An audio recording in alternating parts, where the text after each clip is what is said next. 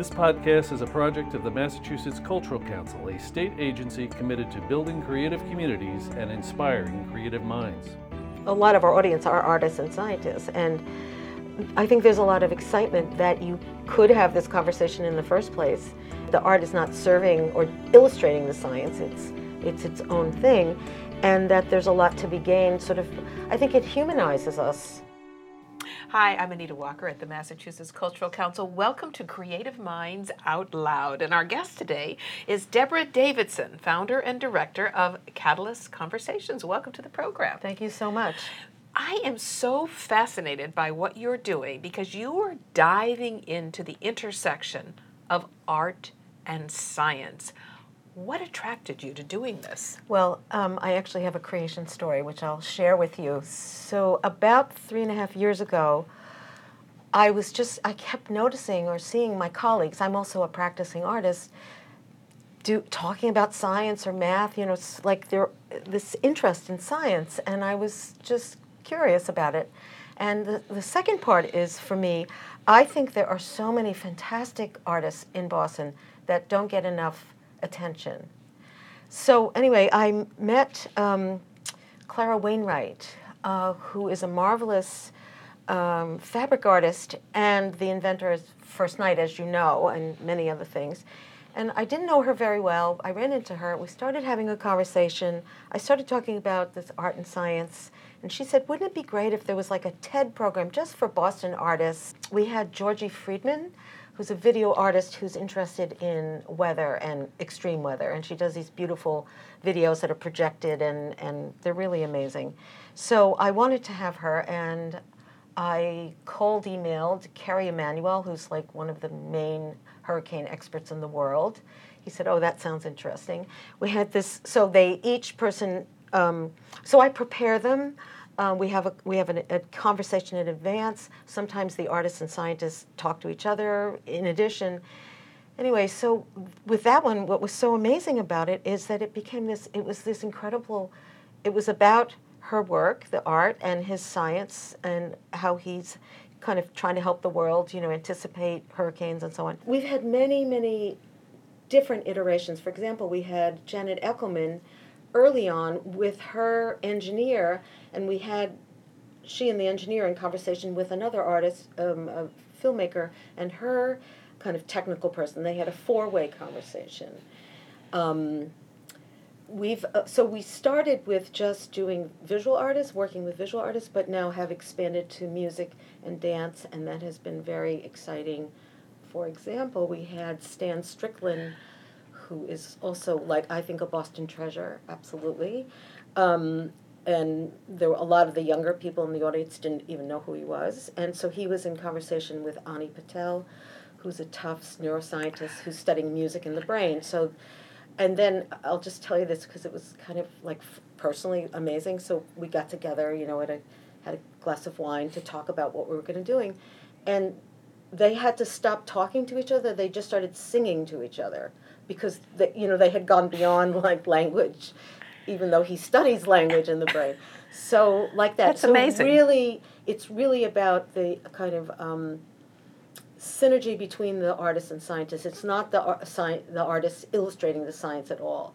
So they're not in service of the other. It's not something that happens. It's something else. Yes. And I think that both artists and scientists, I think there's kind of a paradigm shift, which I think is really great, that artists are really much more interested in the sort of social space, and so are scientists. And they really, I think, because our world is in a crisis, I hear it over and over again, that they're trying to do something, trying to help it, trying to heal.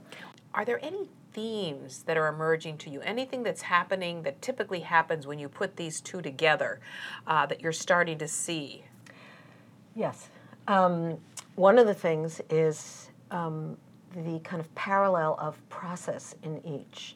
That science is actually the scientists are very creative people, but the end result of their science is different than the end result of what artists are interested in doing. So that's one thing, the process. And part of that process is the ability to tolerate failure and to keep repeating, so that, an example for a scientist would be you're doing an experiment, it's not happening, you repeat and repeat, so you're tolerating failure till you have something that is a good result. Would be parallel to a musician practicing, or a dancer, or an artist, not there until it's And there's a rigor to it. And a rigor to it, yeah. So there's really a tremendous amount of parallel.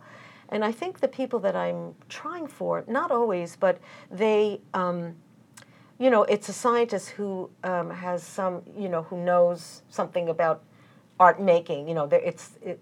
They would be sympathetic to being in the conversation in the first place.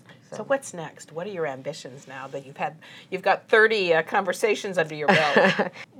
What I would like, my big ambition, my big dream would be to have a space where we could curate, because that would be a really natural outcome, a space where I could curate exhibitions, because I also am a curator, that would be based on this, on the synergy, maybe even beyond the two people, but the thing that comes out of that. And then I'd love to be able to provide more educational programs, and maybe a big symposium bringing artists and scientists together. Something I want to mention is that there's a real, I'd say, groundswell. In Boston, there's a lot of other groups doing things, I'd say we're colleagues, but also in Brooklyn and San Francisco and Dublin. And that would be my highest ambition, is that all these groups talk to each other, So one of the things that's really important, and I've had a version of this conversation with a lot of people, was well, Deborah, you could charge $20. And I absolutely want to keep it free, open to the public, and just reach as many people as we can that way, So what do you think, in summary, is really the big benefit to the public at large to be able to experience this collision of art and science? Well, I think people are, let's say, more than pleasantly surprised that there is so much connection between science and art. And I think for the artists, so let's say we attract a lot of our audience are artists and scientists, and I think there's a lot of excitement that you could have this conversation in the first place, and that it, like we were saying before, that the art is not serving or illustrating the science, it's its own thing, and that there's a lot to be gained. I think it humanizes us.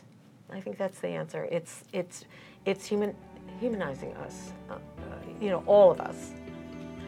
Deborah Davidson, founder and director of Catalyst Conversations, another creative mind out loud. To learn more about this episode and to subscribe, visit creativemindsoutloud.org.